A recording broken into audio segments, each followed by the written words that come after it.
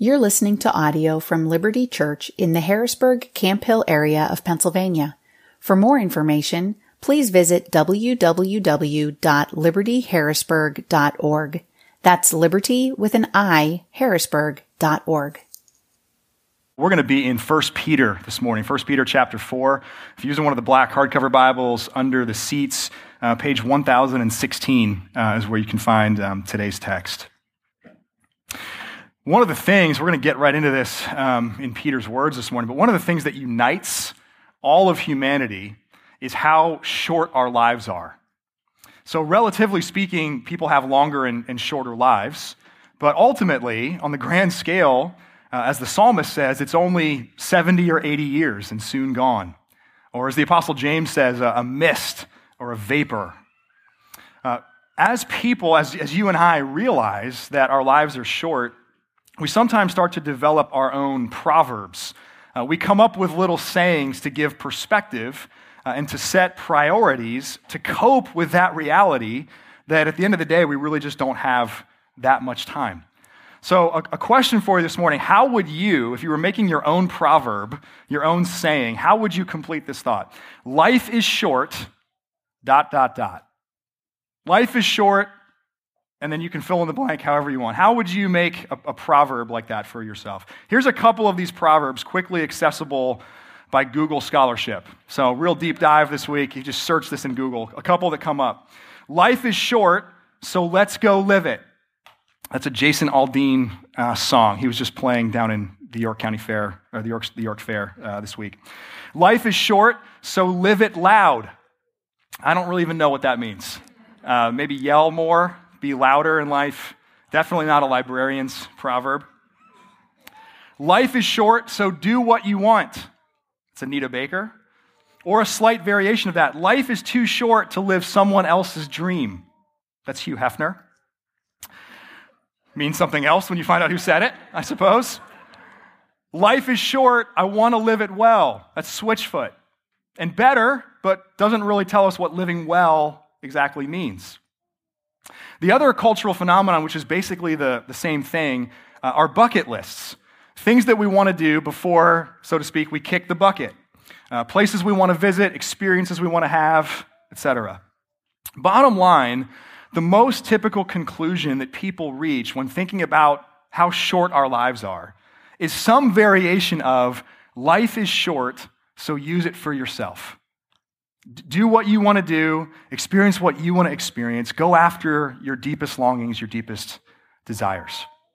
And embedded in that is a kernel of God's truth. Our longing for fulfillment is evidence of the design of God. It's evidence that we bear the image of God. We were created for satisfaction and for significance. But our pursuit of that and how we go after that satisfaction and that significance is blurred behind these layers of corrupted desires and misplaced passions.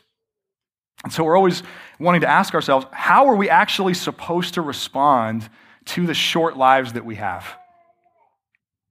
1 Peter is a letter written to Christians in a few different cities of what is now modern-day Turkey. And the Apostle Peter here addresses these Christians, we read at the very beginning of the letter, he addresses them as exiles. In other words, their identities have been so radically changed by the gospel of Jesus Christ that they are no longer at home, even in their own city, even in their own culture. And as Christians in the West, in the 21st century, we have an increasing understanding and appreciation of what that feels like. So the question for us is, how do we faithfully follow Jesus when our culture does not encourage that, is not propping us up or supporting us in that pursuit? What we read, if we were going to read the whole letter of 1 Peter this morning, we're not, but what we read in Peter's letter is that many of the answers are counterintuitive. Much of what Peter says is the exact opposite of how we would naturally respond. He's going to say, don't despair, even though you're exiles, even though you're more on the margins of society. Don't despair, have hope. He's going to say, don't sacrifice your standards, be holy. Don't hide away quietly, but proclaim the excellencies of the one who has called you out of darkness and into his marvelous light. And we see another counterintuitive, unnatural response in today's text. Life is short, so don't use it for yourself. In fact, use it for other people and use it for the glory of God. As you're going to hear, this passage includes three of the more than 50 one another commandments of the New Testament. And those commandments, as Steve was talking about a little while ago, they form the foundation of this rhythm of grace at Liberty Church that we call one anothering. To be in community with each other as Christians means that we're not ultimately focused on ourselves, but we're focused on those whom God has placed around us. And the one another's in Scripture, in the New Testament specifically, give shape to what it looks like to be a godly and healthy and thriving community of Christians. So I invite you now to listen with open ears and listen specifically for those three one another's as I read to us. This is 1 Peter chapter 4, and I'll begin in verse 7. The end of all things is at hand. Therefore, be self-controlled and sober-minded for the sake of your prayers. Above all, keep loving one another earnestly, since love covers a multitude of sins. Show hospitality to one another without grumbling. As each has received a gift, use it to serve one another as good stewards of God's varied grace. Whoever speaks, as one who speaks oracles of God. Whoever serves, as one who serves by the strength God supplies. In order that in everything God may be glorified through Jesus Christ. To him belong glory and dominion forever and ever. Amen. This is God's word. Let me pray for us this morning. Living God, help us now to hear your word with open ears so that we may truly understand. And understanding that we may believe, and believing that we may follow in all faithfulness and obedience, seeking your honor, seeking your glory in everything that we do. And we pray all of this through Jesus Christ. Amen. As you heard there in verse 7, Peter writes that the end of all things is at hand. Now, that doesn't mean that Peter was expecting Jesus to return during his lifetime. Jesus actually told Peter that Peter was going to die a martyr. And so Peter was not expecting actually to live long enough to see the day that Jesus would return and come for the second time. So when Peter here says the end is at hand, what he means is that we are now, and have been since 2,000 years ago, we are in the last days of God's redemptive history. So after the death and resurrection and the ascension of Jesus, after the Father and the Son send the Spirit, the Holy Spirit at Pentecost, all the major events in God's plan of salvation, they're now in the rearview mirror.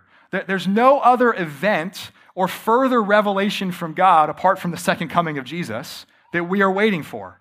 The stage is now set for Jesus to return.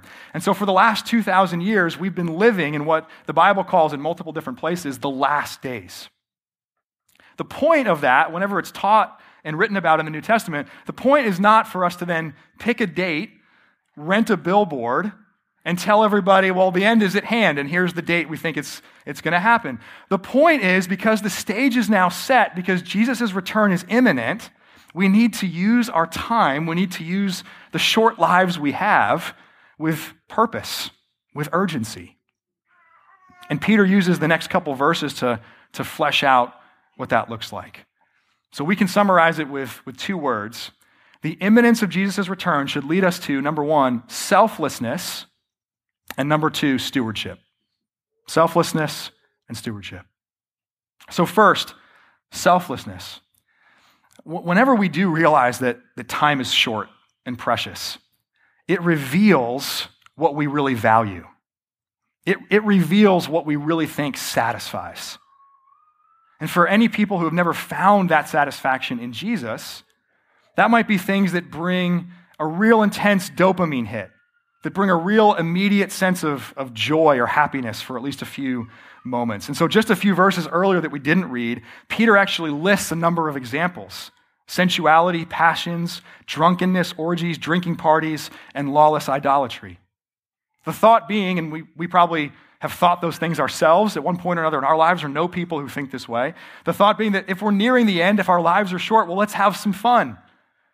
And this is often how people apart from God would define fun.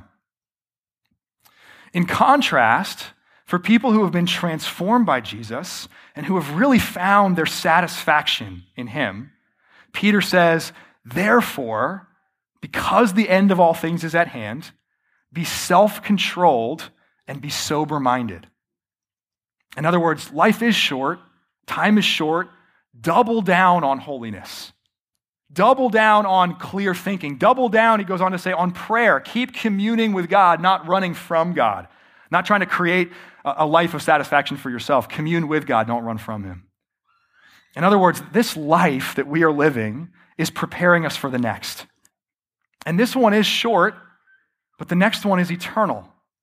And the way that we live our lives here should be lining up increasingly with the way that perfected, fully sanctified life will look forever in the kingdom of God. That's much easier said than done. It's much easier said than done. Because if we're honest, sin is still appealing to us at times. Is it not? It's appealing to me at times. Moreover, when we are confronted with the brevity of life, it's so much easier to start becoming consumed with ourselves rather than to start really thinking about other people, rather than to be selfless. And so actually examples of selflessness, when someone has a very short period of time, they are really powerful examples because they're so rare, because they're so counterintuitive. Many of you are probably familiar with an organization called the Make-A-Wish Foundation. Is familiar with the Make-A-Wish Foundation? It grants wishes to children who have life-threatening conditions.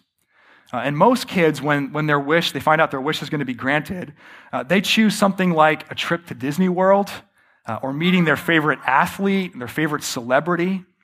It's completely understandable that those are the kinds of things that kids would pick in that moment. And no one, especially me, faults them for that. It's actually an incredible joy to see the joy that they experience when they are granted a wish and they get what they've asked for. But in 2014, there was a 4-year-old named Dominic Kerr. And Dominic Kerr actually made a different choice than the common one. After being diagnosed with a rare form of cancer, he found out that the Make-A-Wish Foundation was going to grant his wish. And Dominic wished for a shopping spree. He asked for a shopping spree, but not for himself.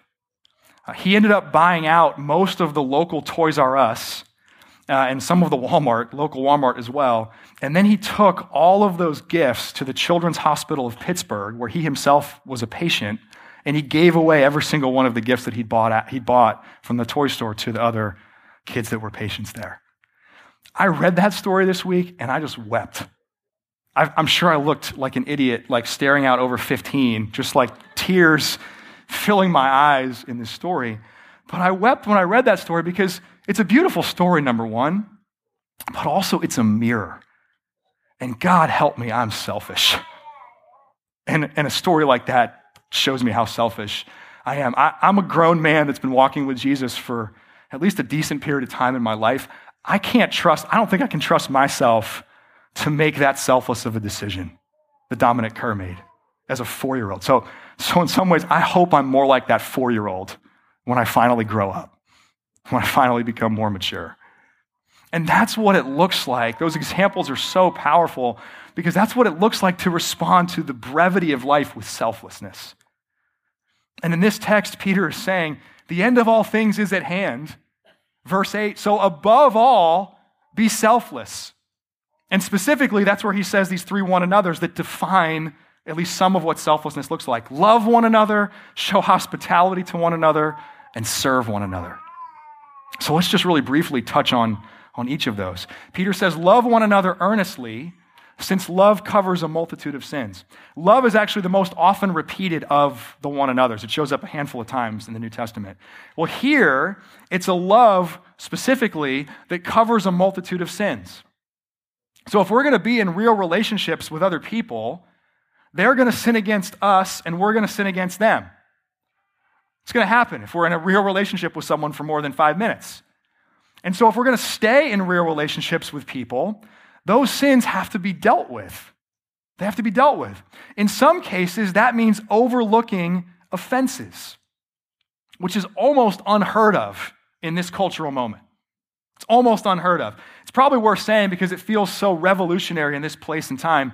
You don't actually have to get offended about everything. You don't have to. You don't have to point out every shortcoming you see in another person as soon as you see it. We don't have to view every word or every action that someone else does with suspicion. If we're pursuing love for one another, we're going to overlook a lot of things. We're going to overlook a lot of small offenses that play out in our lives. Now, in other cases, sins and offenses can't be overlooked. They're too big. They're too painful. And love, in that instance, would still mean doing something to cover the sin. But it would mean to pursue forgiveness. And it would mean to pursue, if possible, peace and reconciliation. And I don't say that lightly as a pastor, as an elder that gets called into these situations. Some sins are massive and are really hard to forgive and take a long time to forgive. But through the impossible, the really hard work of confrontation and pursuing forgiveness, love for other people is willing to pay the cost to cover that sin.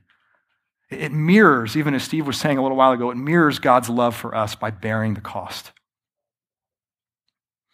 Peter then says, show hospitality to one another without grumbling. So welcome people into your home, welcome people to your table, welcome people, most importantly, into your life. Hospitality was actually valued by both Greco-Roman society in the first century and Jewish culture in the first century. Those circles both valued hospitality, but it would have been a radical display of unity to bring those circles together. It would have been a radical display of unity to cross those ethnic and racial and cultural lines, for Jews to eat with Gentiles or non-Jewish people, and vice versa. But among the people of God, we welcome one another into our lives with tangible displays of hospitality. There was a great example of this actually playing out among us this weekend. If you drove in this morning for coffee hour or at the start of the service and you saw a giant First Baptist Church of Dexter, Maine van in the parking lot. Anybody see that? There was a youth group from Maine that some mutual friends connected us with a month or so ago. They were down doing a service project, a mission trip in the city of Harrisburg this week. And for the last couple nights, they actually got to stay and hang out with the Malott family. They all crashed, the 5 students and 2 chaperones crashed at the Malott's house. That's a great example of showing hospitality. We didn't know these people from Adam when they emailed a month or so ago. And actually, even more encouraging, when we put the ask out there about a month ago to see if anyone could open their home to host these folks, there's a group of people that have said, yeah, I'm up for hearing about opportunities like that when they come. Something like 9 different individuals or families responded in the first 48 hours. So it was really encouraging to me as a pastor to see just how fast so many people were willing to show hospitality. I also love here that Peter says, do this without grumbling, because it just shows that Peter knows human nature. He understands how hard it is to be selfless and to show hospitality like that. And it's encouraging to me because it makes me think maybe Peter's a little bit like me. He probably had some long days and days filled with a lot of hard conversations and really then about 5:30 rolls around and realized, oh no, we invited people over for dinner tonight. We have more relationships, more hospitality to do. And Peter was probably a guy who rather would have just, come home and done some Netflix. Kids, you know Peter, Peter was into Netflix, right? He would take the flicks of the wrist that would cast the net out for fish. Your boos encourage me, so keep them coming. Keep them coming. It's Family Worship Sunday, so I thought I was entitled to one dad joke for that. One dad joke. All that to say, do hospitality, show hospitality without grumbling. Peter knows we need to learn this as well. Hospitality doesn't just fit into the margins of our life. We have to actually make space for it and prioritize it. If we try to fit it into the margins, we'll always be grumbling when we show hospitality. And then the third one another here in this passage, as each has received a gift, use it to serve one another. And we looked at this last week. Service actually is its own rhythm of grace. We put ourselves forward in the low places. And we do that, we looked at this more last week, we do that outside the church. We do that with people in our workplaces, in our neighborhoods, in our schools who don't know Jesus. We serve them. But we also make sure that fellow Christians are served too. That's why in Galatians chapter 6, the Apostle Paul writes, let us do good to all people, but especially to those who belong to the household of faith. If we neglect the people that we're in community with, it actually undermines our witness. It actually cheapens our testimony about what it means to actually become part of this family, to become part of the household of God. Serving one another, then, as Peter continues, also requires us being a steward of God's grace. So let's talk about now the second thing that the imminence of Jesus' return should lead us to, and that is stewardship. Stewardship. Actually, if you were with us like 4 years ago when we rolled out the Rhythms of Grace, the original title of this Rhythm of Grace was One Anothering Through Spiritual Gifts. And that was just a mouthful. So after about a minute, we decided let's just start referring to it now as One Anothering. But the reason for that original title is because one anothering has a lot to do with spiritual gifts. We receive, as Peter says here, we receive gifts from God, and then we use them as stewards of his varied grace. So this is the quick summary, and you can talk a lot more about this, but this is the quick summary of Peter's teaching on spiritual gifts. You have them, they're different from other people's, and they're not for you. You have them, they're not the same as other people's, and they're not for you. So first, you have them. No one is without a gift from the Holy Spirit. And some gifts appear to be more valued in the sight of people, but they're not more valued in the sight of God. Every person with each of his or her gifts is important and is necessary. So it's not a question of if you have spiritual gifts, it's which one or which ones do you have. Second, your gifts are different. They're not the same as other people's gifts. As Peter says here, this is God's varied grace. And so God gives these kinds of gifts as he apportions them. Peter here mentions these two general categories of speaking gifts and serving gifts. And if you want to do a deeper dive, places like Romans chapter 12 or 1 Corinthians chapters 12 through 14 give much more specific and fleshed out lists of some of the spiritual gifts. But none of us should seek to be exactly like any other of us. God's grace really is varied. It enables and empowers various gifts that are intended to work together, that are intended to complement one another. If we all had the same exact gifts, it would be really hard to serve one another. If everyone was a teacher and wanted to use their teaching gift to serve, well, would anyone actually sit in and be taught? There'd just be a lot of teachers and no one learning. If everyone had the gift of hospitality and everyone was inviting other people to their table, would anyone actually go to someone else's table? So you have gifts, they're different from other people's, and then third, these gifts are not for you. They're not for you. Peter actually lists two beneficiaries of the gifts that we receive from God. One is God himself, and the other one is other people. So verse 11, he writes that in everything God may be glorified through Jesus Christ. These gifts are ultimately for the honor of God, for the praise of God, so that God would be seen as the great giver of grace that he is. That's what these gifts are for. But they're also, as Peter is writing, for other people. We are to use these gifts to serve one another, to show hospitality to one another, to love one another. Notice what's missing from this. You, me, we are missing from this. Your gifts are not for you. My gifts are not for me.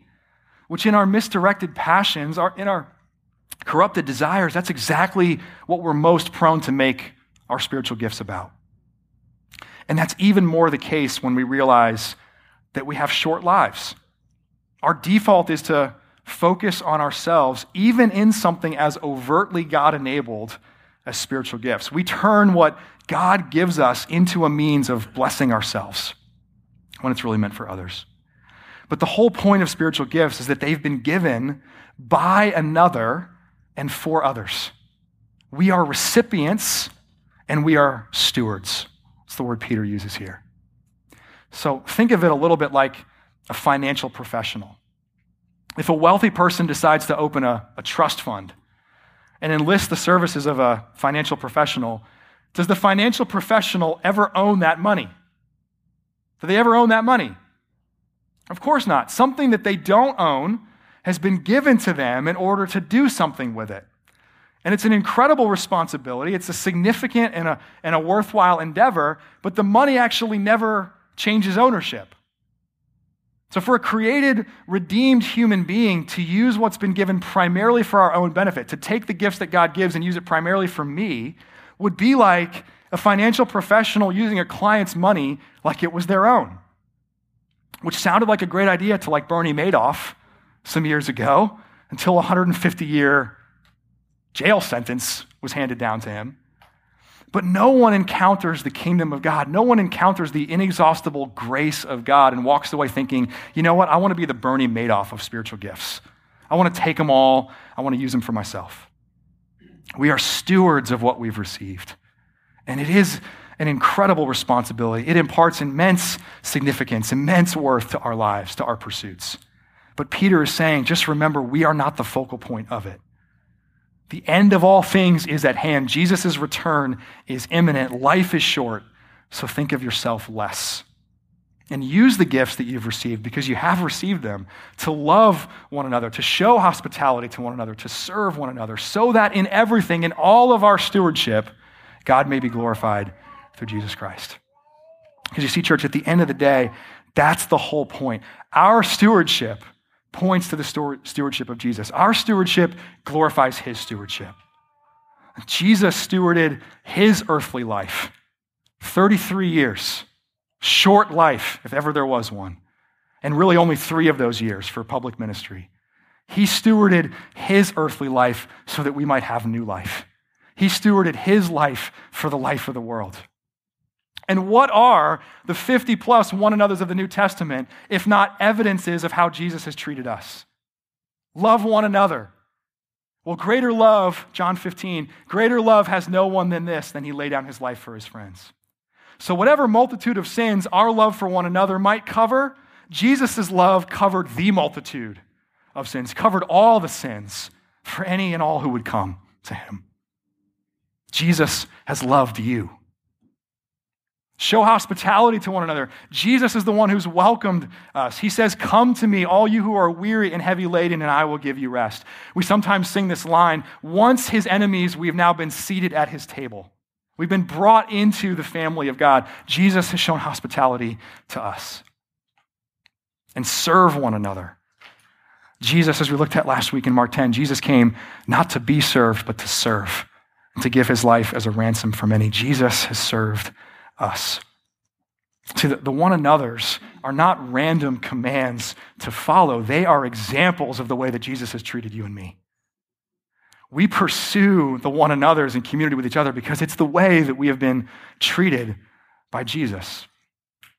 And so practically, here's what I'm going to ask you to do. If you don't already have a copy of the one another's, pick one of those up today when you leave. There's some hard copies at the welcome desk. You can grab one of those on your way out. We also have a digital copy. There's a PDF on our website on the Rhythms of Grace page. You can download it there. And sit with that list this week. And maybe even just ask as you begin. Pray and ask God to guide you to maybe 1 or 2 that you would really like to see yourself grow in. But before you make plans and start to implement plans for how you're going to do that thing better, first reflect on how Jesus Christ, to an infinitely greater degree, has done that thing for you. Be overwhelmed and be awed by how Jesus has pursued the one another's for you. Because that's how, then and only then, that's how our pursuit of one anothering will bring glory to God through Jesus Christ. So in line with what Peter wrote so many years ago, may Jesus come soon. May he come soon. And when he comes, may he find among us selfless stewards who are treating one another the way that he has treated us. Amen. Amen. Let me pray for us. We praise you, Father, for making your divine truth real to us in Jesus Christ. We praise you, Jesus, for the way that you have loved us and shown hospitality to us and served us, and all of the other one another's that you call us to pursue is only a dim reflection, a whisper of the way you've treated us. So I pray you'd help us to see that this morning. I pray we would come to this table with a renewed sense of awe and joy for the way you've treated us, for the salvation you hold out to us because you have loved us and served us. Would we come recognizing how desperately we need that? Would we come rejoicing because you have offered it to us, you've accomplished it for us? We pray that you would help us increasingly to live lives together in community that mirror, that reflect the way you've treated us, so that in all of it we might bring glory to you. And we pray this all, Jesus, in your name. Amen. Thank you for listening to audio from Liberty Church. To learn more about our church or to listen to previous recordings, visit www.libertyharrisburg.org.